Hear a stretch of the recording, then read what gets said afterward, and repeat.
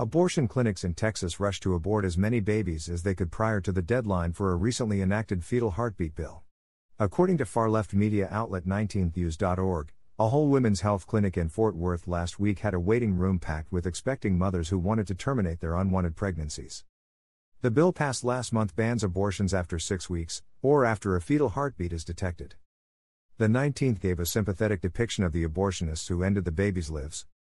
Greater than it was 8 p.m. on Tuesday when Marva Sadler looked at the patients waiting in the lobby, at the list of patients waiting to return, at even more patients waiting outside in cars surrounded by protesters, and realized they might not get to everyone.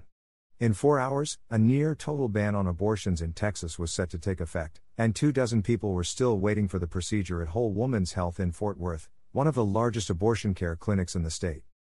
The article discussed how abortionists at the clinic calculated exactly how many babies they could legally murder before the Texas bill went into effect, and went about doing so by aborting babies nonstop till midnight.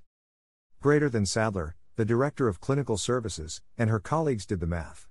They needed to perform 8 abortions an hour with only one doctor on duty, an octogenarian who had been working since 7 a.m. It felt impossible.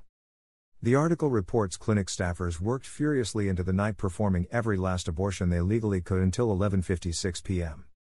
Greater than the staff worked without stopping to eat, shifting patients in and out of rooms. In the lobby, people who had been waiting 5 hours or more asked when they would be called.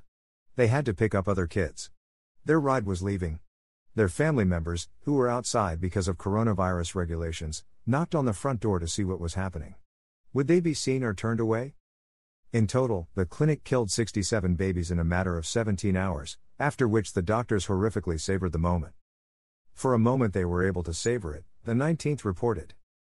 Last week, Democrats collectively lost their minds after the heartbeat bill went into effect, with Joe Biden even commenting Texas' new law was extreme and unconstitutional. Meanwhile, a Texas judge on Friday granted a temporary restraining order that would prevent Texas Right to Life from being able to sue Planned Parenthood in the event that it performs abortions outside of the law.